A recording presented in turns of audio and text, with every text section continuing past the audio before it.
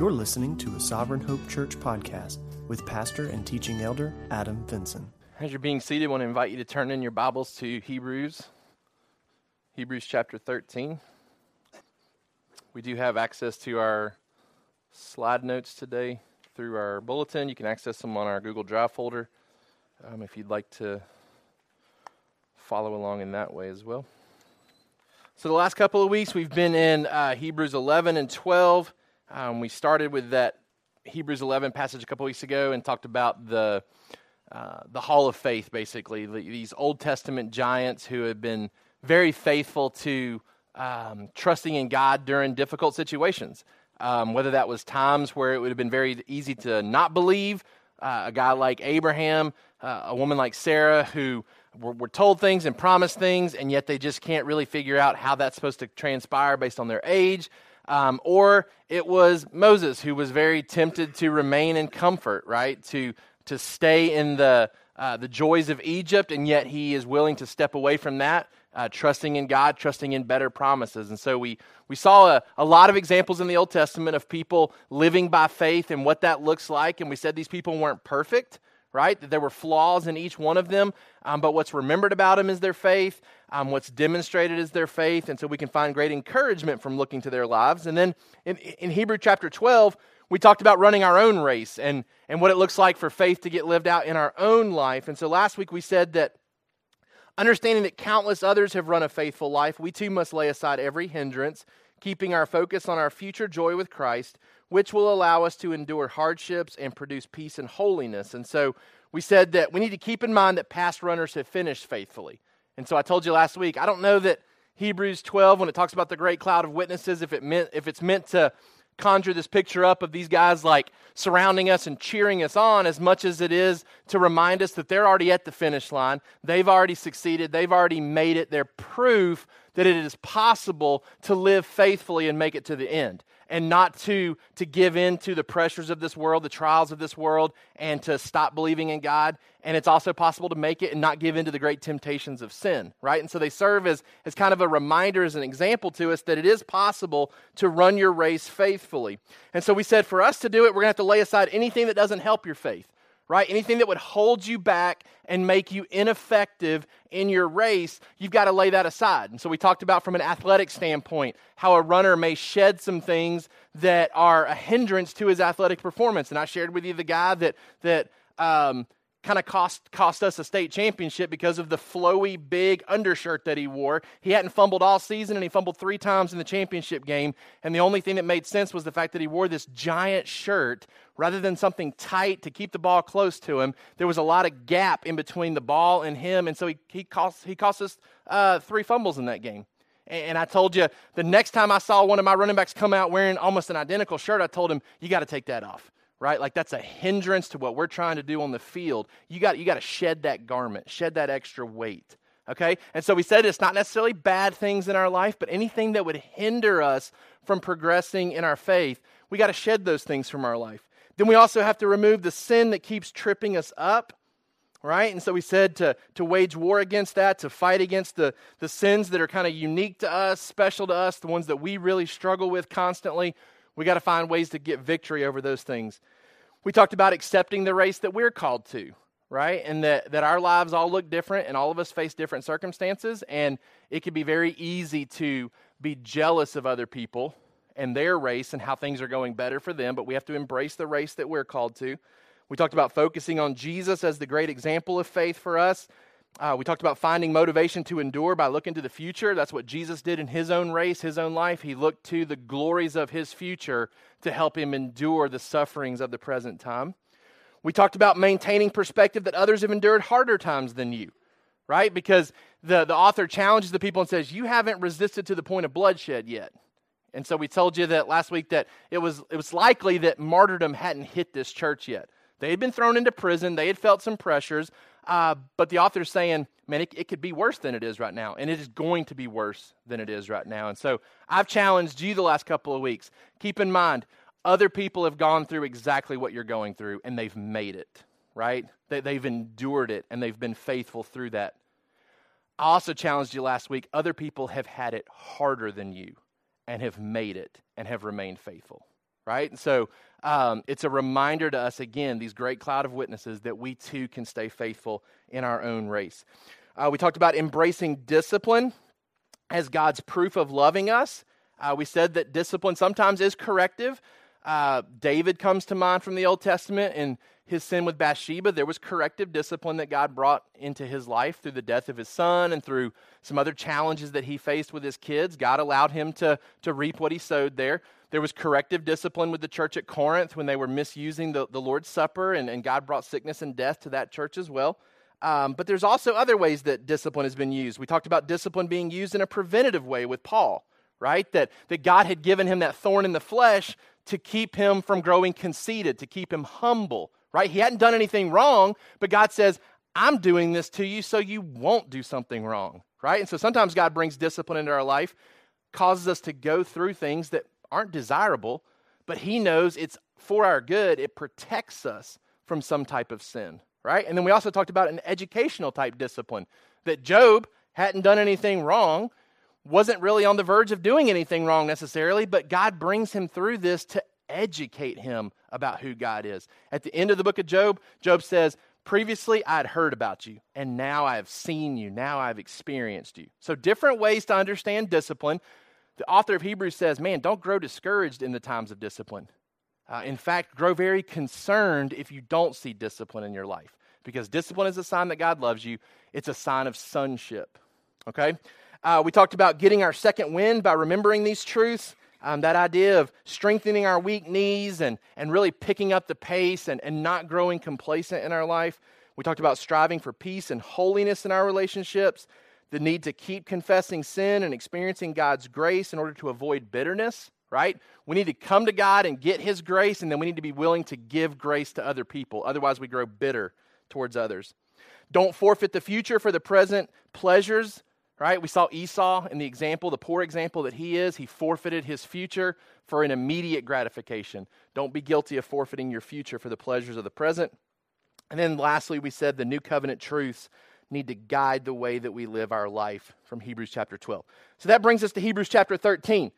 We've talked a ton in this book about how we don't do sacrifices anymore, right? Like we don't offer animal sacrifices. Jesus comes to fulfill the old covenant, to remove the need for us to operate under the old covenant. So no more animal sacrifices, no more temple, no more tabernacle. We can worship freely. We do so trusting in the great sacrifice of Jesus. But Hebrews chapter 13 tells us what type of sacrifices we do offer. We don't offer animal sacrifices. We don't offer sacrifices for our sins, right? Because I challenged you a couple weeks ago, don't mistakenly think that you're never tempted to offer sacrifices for your sins because we don't have the whole animal thing going on. And there's no real temptation for you to bring an animal to church. I told you if we're not careful, we do try to offer sacrifices for our sins by trying to do things to atone for our sins, right? Like, okay, I messed up, I need to go read my Bible. Oh, I messed up, I need to spend some time in prayer. And we use those as ways to try to earn God's forgiveness versus using them to refresh our souls, right? And so Hebrews chapter 13 does tell us the type of sacrifices that we do offer. It's sacrifices of praise is what the author calls them, and we'll see what he means by that. Our summary sentence for today's sermon: we are called to offer sacrifices of praise by acknowledging the ongoing work of God in our lives, while submitting to leaders who help us know how to care for and share with other believers. We are called to offer sacrifices of praise by acknowledging the ongoing work of God in our lives, while submitting to leaders who help us know how to care for and share with other believers. Okay, so we're going to see how this sacrifice of praise is tied to the idea that God wants us to acknowledge him with our lips constantly as we go through things in our life. We acknowledge his sovereignty. We acknowledge that he's in control. We acknowledge that he's taking care of us. We don't grumble and complain. We don't doubt his goodness. When we maintain that type of mentality, we are bringing praise to God because we are acknowledging his goodness, his sovereign goodness over our lives, right? So we praise him by acknowledging the ongoing work of God in our lives, that it's a good thing of whatever it is that he's doing. We submit to leaders who are placed there to help us know how to care for other believers and how to share with other believers. So we're supposed to have leaders in our life, examples in our life who model these things for us so that we know better how to do them ourselves. For our kids, Christians are called to praise God with our lips and to serve others with our lives. Okay, so we want to praise God with our lips. We want to acknowledge Him, acknowledge that He's doing something in our life all the time. And we want to serve others with our lives. All right, in this chapter, and we're going to go through it, the entirety of it today, but I think there's two major evidences that we see in this chapter for what it looks like to have faith and to how to live in faith. First of all, we should be enjoying spiritual fellowship with other believers, right? Like right off the bat, Hebrews 13, let brotherly love continue. All right, this idea of a familial type love, that we're brothers and sisters in Christ. He tells the church, continue in this type of love. They were already doing it. They needed to continue doing it. They needed to persevere in doing it, right? They needed to enjoy spiritual fellowship with each other and living out our faith, not only enjoying spiritual fellowship, but submitting to spiritual leadership. Those are two key components in Hebrews chapter 13. In fact, I would say our perseverance in the faith is directly tied to our perseverance in brotherly love. For us to continue in faith, to continue trusting in God, it's going to be tied directly to us continuing in brotherly love. We need each other to make it to the end. That's the way God's designed it, that we don't live separate from other believers, right? So if we continue in brotherly love, it's going to put us on the right track to continue in our faith. Spiritual maturity here is seen through hospitality, care for the less fortunate, and a commitment to good works. Those three ideas kind of run through this chapter. So spiritual maturity, it's seen through hospitality, it's seen through a care for the less fortunate, and it's seen through a commitment to good works, which really echoes what we see in 1 Timothy chapter 5. You'll remember several weeks ago when we were kind of talking about the vision of our church and how we want to be intentional with caring for widows. We came to 1 Timothy chapter 5, verse 9, tells us the type of widows that should be on our radar. It says, let a widow be enrolled if she is not less than 60 years of age, having been the wife of one husband, and having a reputation for good works. Okay, there's the idea of good works there. If she has brought up children, has shown hospitality, has washed the feet of the saints, has cared for the afflicted, and has devoted herself to every good work. Right? These are the type of widows that should be on the church's radar. The type of widows that are living out Hebrews chapter 13. A commitment to good works, right? A care for the afflicted, right? And a willingness to show hospitality. These are signs of spiritual maturity. And that's not just in Hebrews chapter 13. That's something that Paul brings up to Timothy in 1 Timothy chapter 5. All right, so let's look here at Hebrews chapter 13. We'll work through the chapter quickly, try to draw out some key points, things that I believe we want to take away from our study in the book of Hebrews. Number one for us this morning is to have an open door to your life. Have an open door to your life. For our kids, Christians open their homes. Have an open door to your life. Man, one of the things that Lauren and I have talked about with our kids is we want our kids to see other people frequently coming into our home, right? We want them to see us frequently going out with other people and spending time with them even outside of our home. We want them to see that we are committed to letting people cross paths with us throughout the week, throughout the month. Right? We want people in our homes. We want people eating with us. We want people fellowshipping with us. We want people developing deep relationships with us. And we want our kids to be a part of that. We want our kids to have deep, meaningful relationships with other adults in our church. Right? We want them to be able to invest in our kids as much as we are. And so we want to have an open door life for ourselves, and we want our kids to learn that from us, because I think it's very clear in Scripture that this is an important aspect of Christian fellowship, that we are to be given to hospitality. It says in Hebrews 13, let brotherly love continue. Do not neglect to show hospitality to strangers, for thereby some have entertained angels unawares. Number one here, I think love is very clearly seen to express itself through hospitality. Love expresses itself through hospitality. And again, it's not just a message that we see here in the book of Hebrews. It's also found in Romans chapter 12. Verse 13, it says, contribute to the needs of the saints and seek to show hospitality. Well, what does that have to do with love necessarily? You back up to Hebrews 12, verse 9, it says, let love be genuine. Well, what does it look like for love to be genuine? Abhor what is evil, hold fast to what is good, love one another with brotherly affection, right? So similar themes as what we see in Hebrews chapter 13. Outdo one another in showing honor. Do not be slothful in zeal, but be fervent in spirit. Serve the Lord. Rejoice in hope. Be patient in tribulation. Be constant in prayer. Contribute to the needs of the saints. Seek to show hospitality. It's real similar to some of the things that are brought up in Hebrews chapter 13. Genuine love seeks to show hospitality to others.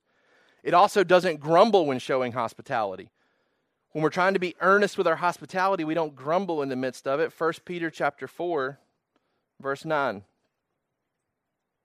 Show hospitality to one another without grumbling.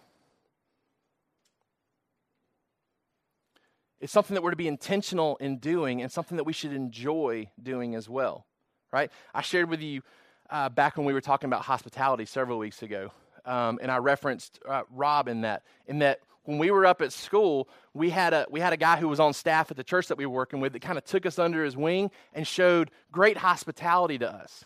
Right, like he would have us over to eat with him and his wife. They would have us over to watch TV. We would watch some shows together. She cooked like some of the best Philly cheesesteaks like in the world. So two college guys who were used to having to cook for themselves. And when we looked forward to the night that we got to go over to the Scarlett's house and kind of hang out with them and experience the hospitality. Told you I couldn't tell you where our senior pastor lived. Like I had no idea. Like, was never really even approached about ever enjoying that type of fellowship with him. And we were the youth pastors at the church, right? But man, this other guy just really took us under his wing and showed just great hospitality to us. And that's what we should do. We should be willing to show hospitality to others. We should seek ways to do it. We should do it without grumbling. And I think particularly what we see here in Hebrews 13 is that we should be willing to do it not just with people that we consider friends that we're close with, but to try to embrace the stranger that God brings into our life. Now, I don't know that it necessarily means that we're supposed to just go onto the street and just start finding strangers to do this with. I think in the context, there was a lot of travel taking place with believers, a lot of travel particularly taking place with different spiritual leaders that were traveling around and teaching. And so hospitality was a big deal. As Christians would come into your city, they needed a place to stay. And at that time, inns and hotels weren't always the most morally upstanding place to do so. And so it kind of necessitated this need for a place for believers, particularly maybe traveling teachers, to have a place to stay. And so he's challenging them and saying, man, be willing to open up your house, even to people that you don't really know, be willing to show brotherly love. So I think the implication here is that these are believers because they're commanded to show brotherly love to somebody who's considered a brother, right? And the challenge here is that you don't always know who you're showing hospitality to. Right? And I don't think the implication here is that we're to try to get lucky and get an angel into our house, right? Like that's not the goal here. It's not, man, show hospitality because you might hit the jackpot and get an angel that actually comes over to your house.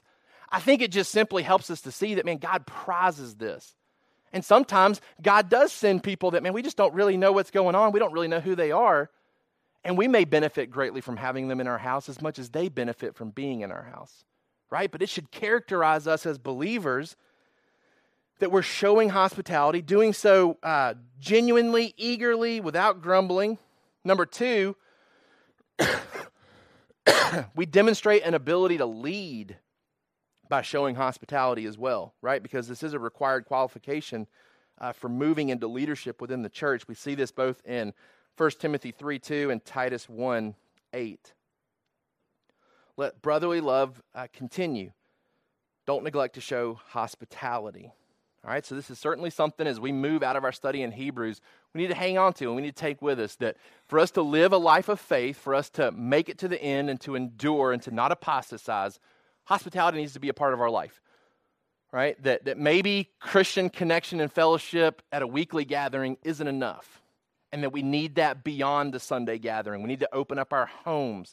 It's why we structure our C groups the way that we do. We want you to be in the homes of people in our church as much as possible to experience that type of hospitality. All right. Number two, be ready to serve the less fortunate. Be ready to serve the less fortunate. It says, remember those who are in prison as though in prison with them, and those who are mistreated, since you also are in the body. Be ready to serve the less fortunate. For our kids, Christians take care of hurting people. Christians take care of hurting people. So underneath that, number one, love expresses itself by caring for the hurting. Right? The idea here, and it's great churches that are able to do prison ministries where they're able to visit with inmates and share the gospel. Again, I think the context here is not necessarily that we're supposed to have prison ministries, but that we're supposed to be very intentional to care for people who end up in prison for their faith. Right? These are people who would have been cast into prison because they were faithful to the gospel, who were probably awaiting trial. And as I said earlier, eventually some of these guys are going to be put to death. Right? And so these people were essentially aligning themselves with the gospel by caring for people in prison because they were the ones showing up with meals for these people to eat. They were showing up with some of the basic needs that maybe they weren't getting or not getting very well in the prison. And so Christians would show up and identify with these people.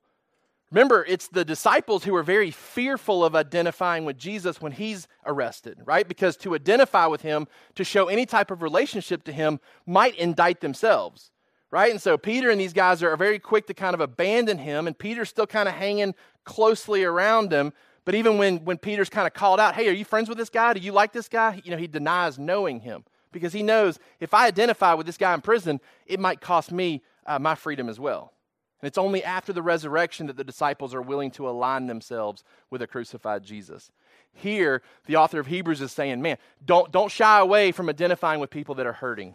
Like, don't worry about getting or catching what they have, basically. Right? You need to put yourself in the line of fire with people who are hurting, people particularly that are in prison, right? But in general, people that are hurting, people that are mistreated. We want to put ourselves in their shoes. We want to hurt with them. We want to help them navigate some of these circumstances together, right? There's a lady that I work with who is going through a divorce right now and is trying to work through the financial piece of what that looks like. Right? I didn't hesitate one bit asking Ben to work with me in helping her navigate through some of this. Right? Like, it wasn't a question in my mind. I can call Ben and I can ask Ben to set aside some time to do this, and I know he'll say yes. I know he is willing to help this person who's hurting right now.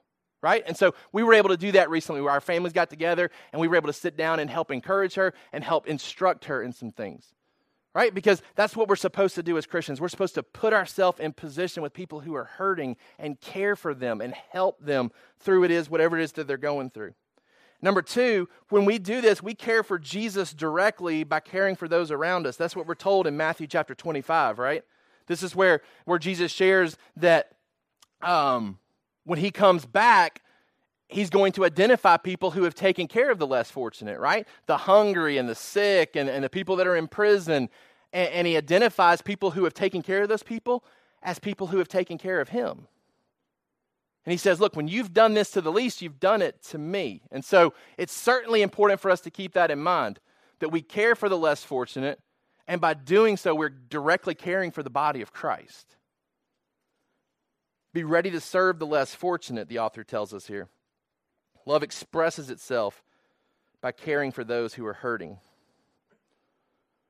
Number three, hold a high view of marriage.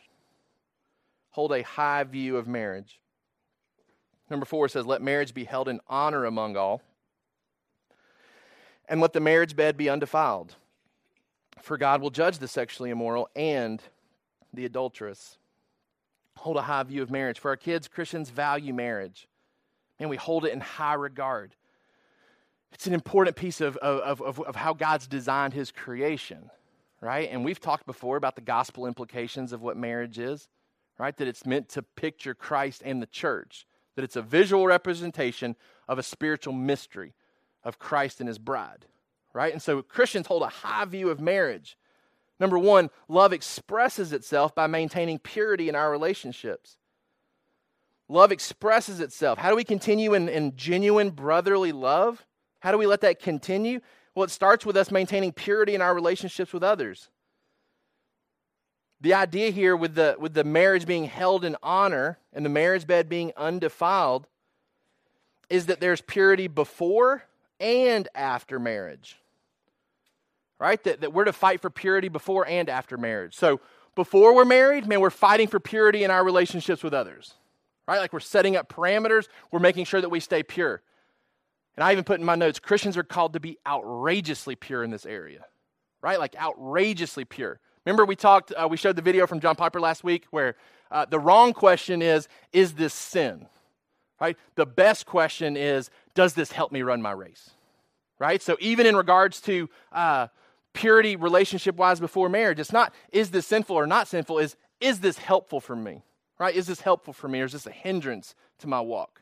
Right? So purity before marriage in our relationships, and then certainly after we're married, we have to fight for purity in our relationships, that we don't violate the marriage bed with other relationships.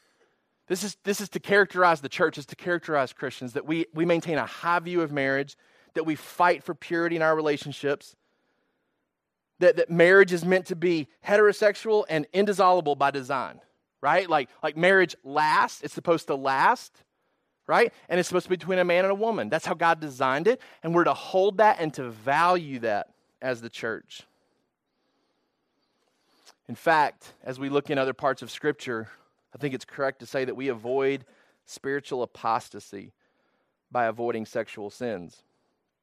We avoid spiritual apostasy by avoiding sexual sins.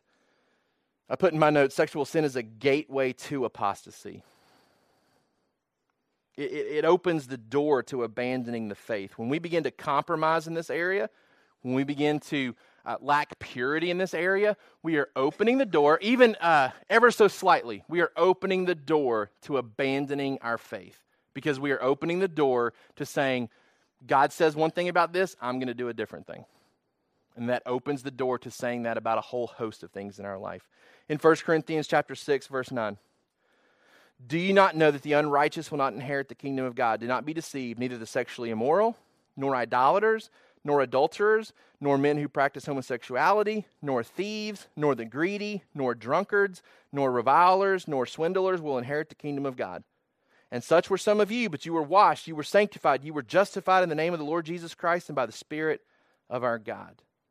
All right, so, man, anytime I come across lists in Scripture that say these type of people don't go to heaven, they don't spend eternity with God, man, my ears kind of perk up, right? Like I want to look at that list and say, okay, like these are some big things right here that need to not be true about me.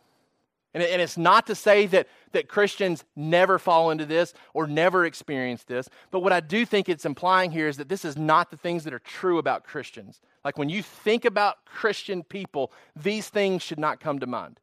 These things should not be true. These things should not be habitual in the life of a believer. Galatians chapter 5, verse 19. Now the works of the flesh are evident: sexual immorality, impurity, sensuality, idolatry, sorcery, enmity, strife, jealousy, fits of anger, rivalries, dissensions, divisions, envy, drunkenness, orgies, and things like these. I warn you, as I warned you before, that those who do such things will not inherit the kingdom of God. Right? It's not just sexual immorality either, right? It's jealousy, right? Like envy. Like these things are big deals too, right? Like these things are not to be true of Christians. These should not describe believers. Our lives should look different. We value marriage. We hold marriage in high regard, right? Ephesians chapter 5, verse 5. For you may be sure of this, that everyone who is sexually immoral or impure or is covetous, that is an idolater, has no inheritance in the kingdom of Christ and God. Man, like these are big deals. It should definitely alert us.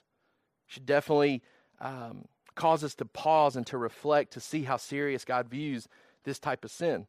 1 Thessalonians chapter 4, verse 1. Finally then, brothers, we ask and urge you in the Lord Jesus that as you receive from us how you ought to walk and to please God, just as you are doing, that you do so more and more. For you know what instructions we gave you through the Lord Jesus, for this is the will of God, your sanctification, that you abstain from sexual immorality, that each one of you know how to control his own body in holiness and honor, not in the passion of lust like the Gentiles who do not know God, that no one transgress and wrong his brother in this matter, because the Lord is an avenger in all these things, as we told you beforehand and solemnly warned you. For God has not called us for impurity, but in holiness. Therefore, whoever disregards this disregards not man, but God, who gives his Holy Spirit to you. Man, I hope we don't ever reach a day and age where where young people who are not married expect there to be a lot of impurity in the past history of their partner. Man, I don't want us to get to the point where it's just expected. Yeah, I get it that you call yourself a Christian, but I fully expect that you've got like this long list of baggage and history. Like I just expect that that's going to be the case. I don't want us to ever get to the point where we just start to talk about it being normal for married couples in our church to divorce and for affairs to become justified. And in some places, that's becoming more the norm. And you talk to some people, and it's becoming more of the acceptable culture now. The Bible has something that's drastically different to say about that. That Christians hold marriage in high regard and high honor, and they're outrageously pure in this area, and they fight for purity in this area. Judgment's coming upon those who live in unrepentant sexual sin, according to this passage in Hebrews 13. Like the warning is there for us. Let marriage be held in honor among all. Let the marriage bed be undefiled, for God will judge the sexually immoral and the adulterous. We should be characterized by sexual purity and faithful marriages. Man, let me just pause right here and challenge you. Pray for our engaged couples in our church, right? Because they've been fighting for purity, and now the fight gets a little bit harder because they've settled in now, right? Like the target's now, the radar's zoned in, like I know who I'm marrying, and I've even maybe got a date set. And the fight for purity gets harder and harder for our engaged couples now. And we don't lessen the expectations. It's not, it's okay, you guys are getting married. Right? Because there's something at stake here. What we're teaching the rest of our kids as they watch this relationship unfold. Man, let's pray hard for our engaged couples. Let's pray hard for our singles who haven't taken that step yet to pursue marriage with somebody specifically. Because their fight is just as real too. And let's pray for each other that are married in this church as well, because our fight hasn't ended.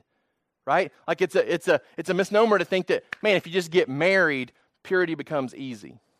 Right? Because it doesn't all the time. And the fight remains very real. Especially for those who have to leave and go to the workplace every day. And you interact with the opposite sex in your workplace. And the enemy would bring individuals into your life to tempt you and to make you think this person's better than your spouse. For all of us, the prayer is needed that we would fight hard in this area. Hold a high view of marriage. Number 4, fight for contentment in promises. Fight for contentment in promises, not finances, right? Verse 5, keep your life free from the love of money and be content with what you have, for he has said, I will never leave you nor forsake you. So we can confidently say, the Lord is my helper, I will not fear. What can man do to me?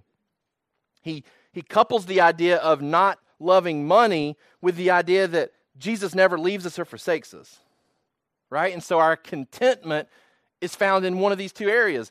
Either in our own provision for ourselves, through the money that we make, or through a God who never leaves us or forsakes us, right? And so for the Christian, we find our contentment in a God who stays with us, a God who stays with us. For our kids, Christians trust God instead of money. Number 1, love expresses itself by treasuring security in Christ rather than finances. Love expresses itself by treasuring security in Christ rather than finances. Money can leave us, but Jesus won't. We don't check the Jesus stock market to see how his provision's doing for us, right? We don't have to check in. We don't have to get on a website and see, hey, what's the forecast for Jesus today, right? Like Jesus stays with us. He does not forsake us. There's no variance in Jesus. And we live in a culture that's built on making us want what we don't have. And so this isn't just an admonition towards those who have a lot of money, right? You don't have to have a lot of money to be in danger of wanting to be rich, right? The credit card system has made it possible for us to live like we're rich when we're not, right? And to try to obtain things that we desperately don't have and want that we probably shouldn't have and certainly can't have based on our current income. Right? So there's a great danger here in wanting to be rich or in being rich and loving that money so much that it causes us to wander from the faith as well. The encouragement to us is that God stayed with Israel in the Old Testament and he remains with us today. This promise it's rooted in the Old Testament in Deuteronomy chapter 31. Children of Israel are being separated from Egypt, prepared to go into the promised land. Deuteronomy chapter 31, verse 6. Be strong and courageous. Do not fear or be in dread of them, for it is the Lord your God who goes with you. He will not leave you or forsake you. Remember, this was their great fear, is that God would leave them or forsake them, that they didn't want to go into the promised land because everybody looked bigger than them. And what do we find out from Rahab? Rahab's like, we've been scared of you guys for the last 40 years. You guys have been wandering around in the wilderness, and we've been terrified that you're going to come in here and beat us all up. Right? Like, they were the ones that were scared as much as Israel was. Israel didn't believe that their God would stay with them and not forsake them. That promise is reiterated here in Deuteronomy chapter 6.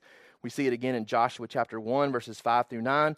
Jesus tells us the same thing in Matthew 28, 18 through 20, right? When he commissions us to be disciple makers, to be Great Commission minded, he says, lo, I'm with you always till the end of the age. I don't leave you, I don't forsake you, right? So we need to be content with what we have and intentional with what we gain.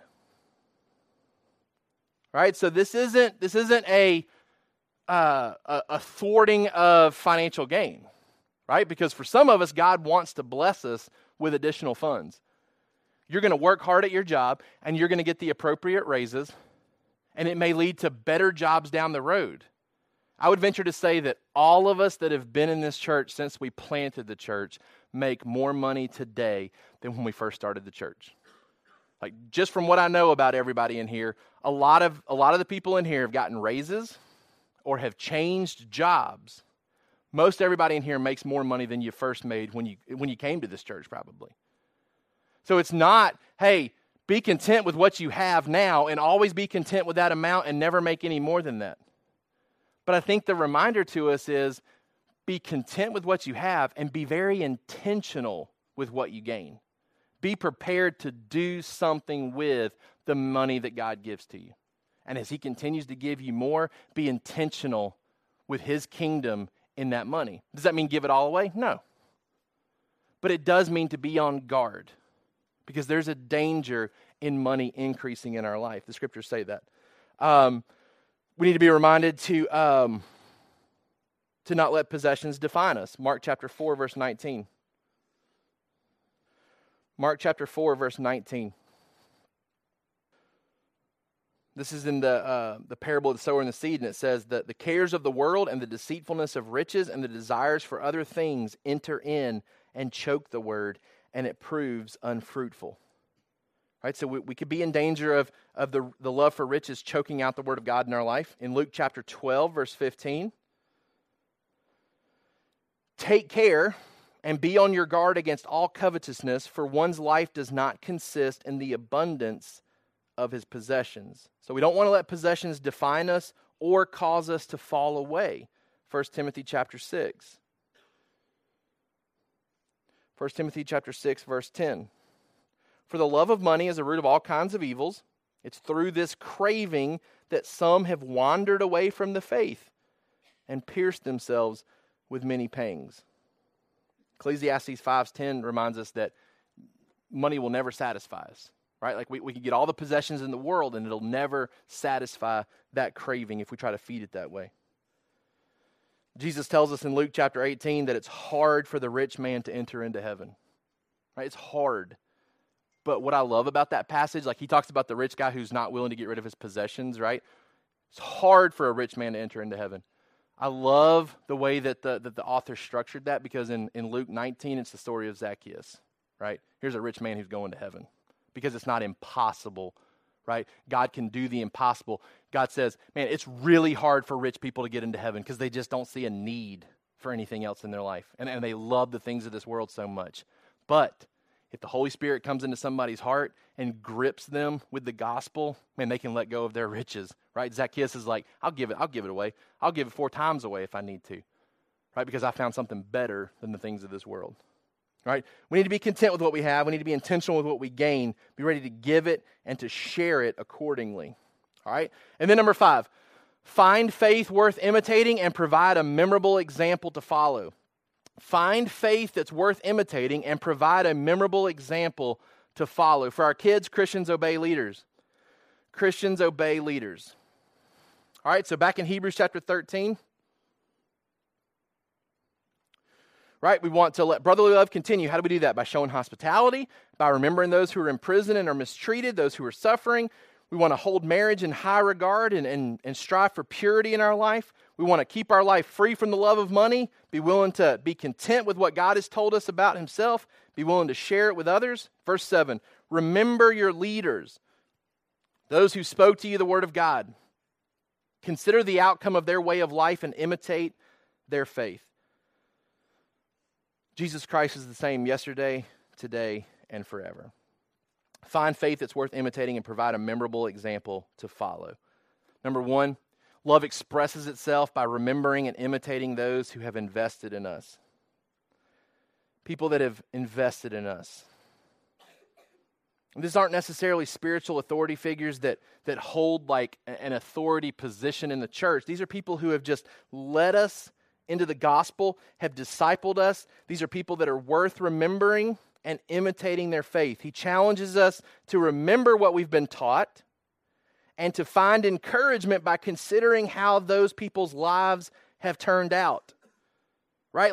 Like hopefully you've got people in your life who were very instrumental in you coming to Jesus, who were very instrumental in you learning more about Jesus, and they're still worth remembering in your life because they haven't wandered from the faith.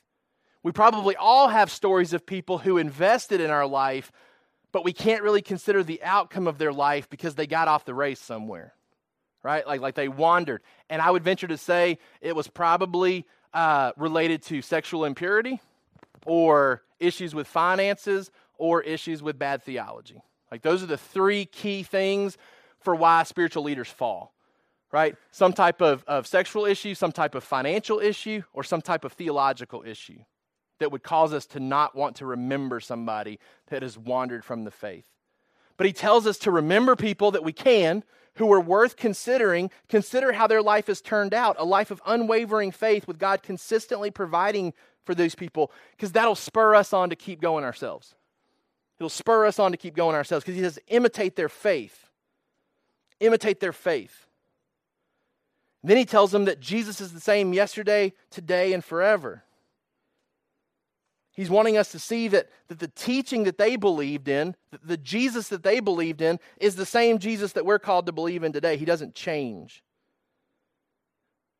There's no need for an update to Jesus, right? Like the people that invested in you spiritually believed in a Jesus that you're called to believe in today too.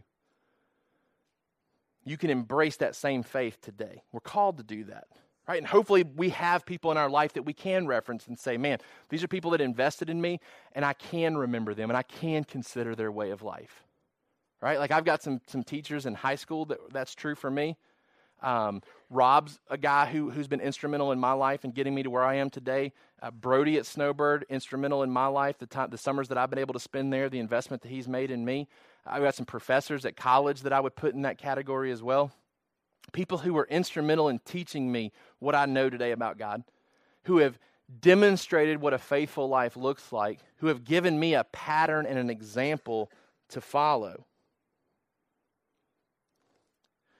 But I think the other part of this is that we need to become memorable leaders. Like our kids need to have the people that they remember to. And that's us. Right? So the call here to us in this church is that we become these type of people for other people, right? Like I can list for you teachers, Brody, Rob, professors in my life, and that's who I am for other people in my life right now, right? Like I'm a teacher, people who've come through my class. I'm a principal, I'm a coach. Like these are people that oftentimes people will say, these were guys who were instrumental in my life, my coach, my teacher, my principal, my youth pastor, my pastor. We have an opportunity to be this type of people for other people. But we won't be that type of person if we don't fight for purity, if we don't avoid sexual sin, if we don't avoid dishonest gain, and if we don't avoid new teachings that are described here. Right? Like we have to stay on a path of purity, on a path of honesty with our money, and a path of good theology so that we don't wander away into false teachings. That way people grow up in Sovereign Hope and they say, hey, you know who was instrumental in my life? Alex McLeod, he was my youth pastor. Topi was my youth pastor, right? Like these people invested in me. Rachel invested in me, right? Like that's what it takes to be that type of memorable person. It's somebody who fights for purity, somebody who fights for correct theology in their life, and they don't wander away from the faith when it comes to that aspect, and they stay true to not loving money too much and not becoming dishonest with their dealings with money, right? We need to become the type of people that are memorable in the lives of others. I put in my notes, we need to provide the next generation good outcomes to follow, be worth remembering. He gets into this next section. I'll read it to us.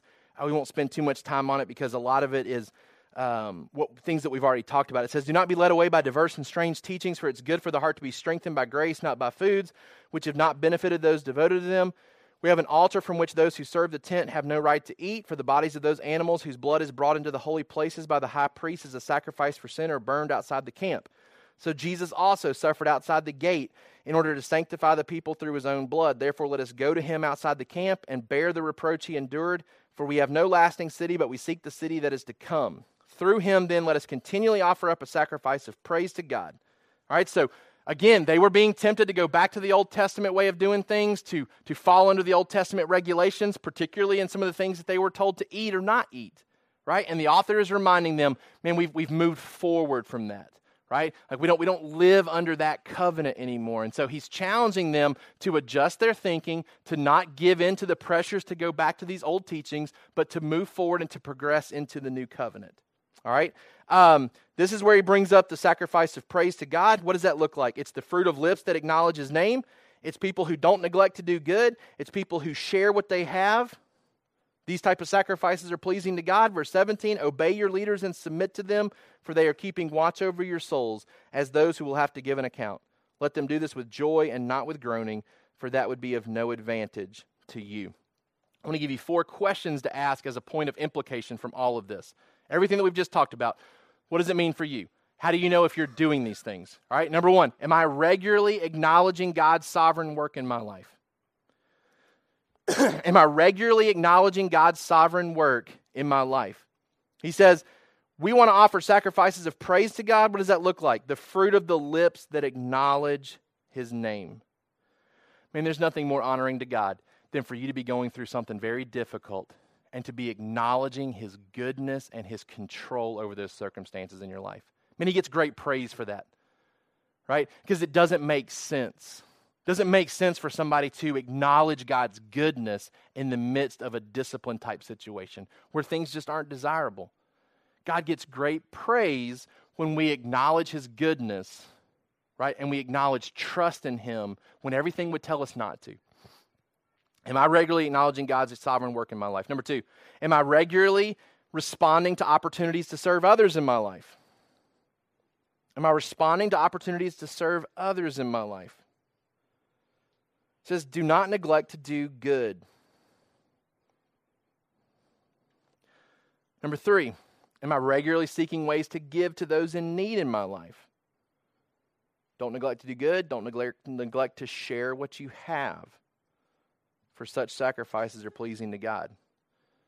And we can serve others through hospitality. We can give to others that are in need, whether they're in prison or just suffering. They're in need of something during those times, and we can give to them, help take care of them. And then lastly, number 4, am I regularly submitting to spiritual leaders who are watching over my life? And it's a weighty thing as a leader in the church to read this passage, because what we're reminded of as leaders is that we're tasked to keep watch over your souls, because we're going to give an account for it. So anytime we have discussions with people about becoming an elder in our church, the discussion turns very quickly to this passage. Are you saying that you are interested in being judged differently before God? Because you're not going to just give an account for yourself, you're going to give an account for the people in this church. Now, that's a weighty matter, right? It's a weighty matter. But it's also weighty for the non-leader, because the expectation is that you submit in obedience, particularly to the things that are being taught from God's word, right? Not the preferential type stuff, But as we faithfully teach God's word, you demonstrate obedience by seeking to apply the things that you're hearing into your own life. Because we're going to give an account for your soul. You're going to give an account for your soul. And we're trying to help make sure that the account is a good account when you give an account for your soul. We're trying to lead you to be obedient to God's word. Acts 20, verse 28, and 1 Peter 5, 2 through 4 talk about this great matter of us being called to shepherd you as sheep and to take care of you as a flock. And man, we want to do that. It's conversations that we're having with Marcus through this whole process of him becoming an elder in our church as well. It's a weighty matter. It's a weighty matter. Are you regularly submitting to the teaching here at this church and seeking to apply it to your life? All right. We come to the end of chapter 13 now. Let's read this. It says, "Pray for us, for we are sure that we have a clear conscience, desiring to act honorably in all things. I urge you the more earnestly to do this in order that I may be restored to you the sooner." All right, so the author is hoping to connect with this church once again. He's in need of prayer, probably in ways that this audience particularly knew of. He doesn't mention the specifics to the prayer, but just praying that he would be restored to them sooner. Verse 20, "Now may the God of peace, who brought again from the dead our Lord Jesus, the great shepherd of the sheep, by the blood of the eternal covenant, equip you with everything good that you may do his will, working in us that which is pleasing in his sight, through Jesus Christ, to whom be glory forever and ever. Amen." I love this last part because it gives us our application, this thought that I want you to make sure that you get. We've talked a ton in Hebrews about persevering in the faith. We've talked a ton about staying faithful and not wandering. We've talked a ton about clinging to Jesus when times are tough and when times are tempting, and not letting trials and temptations cause us to wander from the faith, because it does that for some.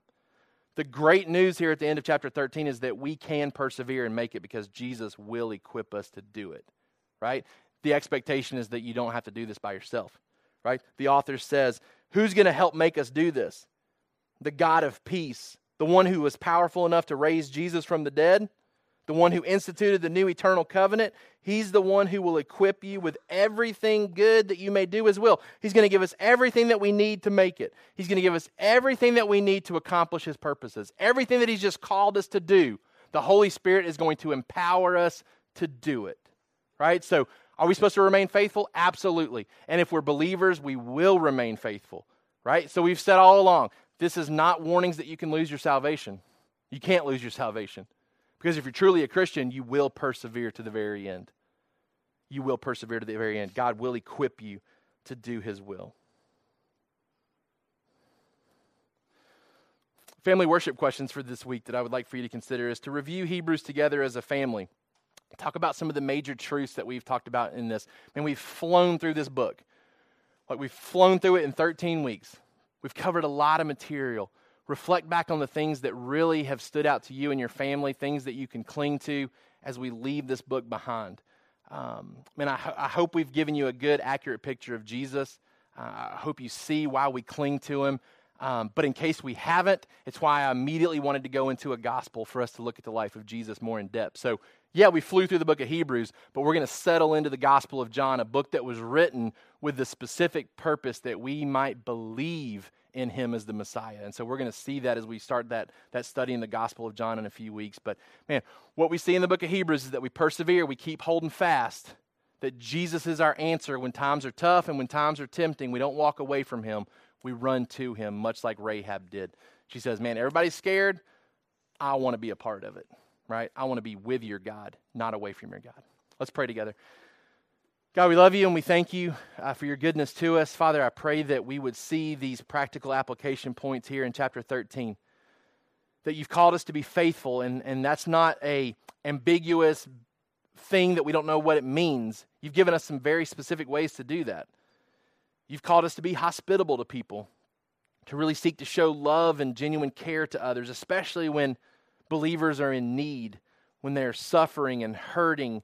God, that we would be faithful to interact and to reach out and to help people and to identify with people who are hurting and to help navigate through that with them. God, I pray that you would help us to always uphold marriage within this church and to hold it in high regard and to demonstrate a high view of sexual purity to our kids as they grow up in this church. God, I pray for anyone who is wandering in this area right now within our church, that you would call them back. God, that you would call them to repentance and to a renewed stance on purity in that area. God, I know we have couples in our church who are anxiously awaiting and pressing forward towards marriage. And God, I pray that you would work in their hearts and you would keep them pure. And God, you would give them a love for each other that expresses itself through purity. Not just prior to marriage, but as they enter into marriage. God, I pray for our married couples as temptations come, God, that we would resist those temptations and that we would not defile the marriage bed. God, I pray that as financial increase comes within our church to different families, God, that we would continue to hold our money very loosely, that we would be strategic in finding ways to use it for your purposes, that we wouldn't become greedy and that we wouldn't covet things that we don't have, especially in the midst of this Christmas season where gifts are going to be exchanged. God, help us to be great examples to our kids, that we don't find joy and contentment in our possessions. We find it in a Jesus who remains the same yesterday, today, and forever. God, I pray that you would allow us to see faithful individuals in our life and to be able to consider their outcome of their faith. God, help us to be that type of example to others in our church as well.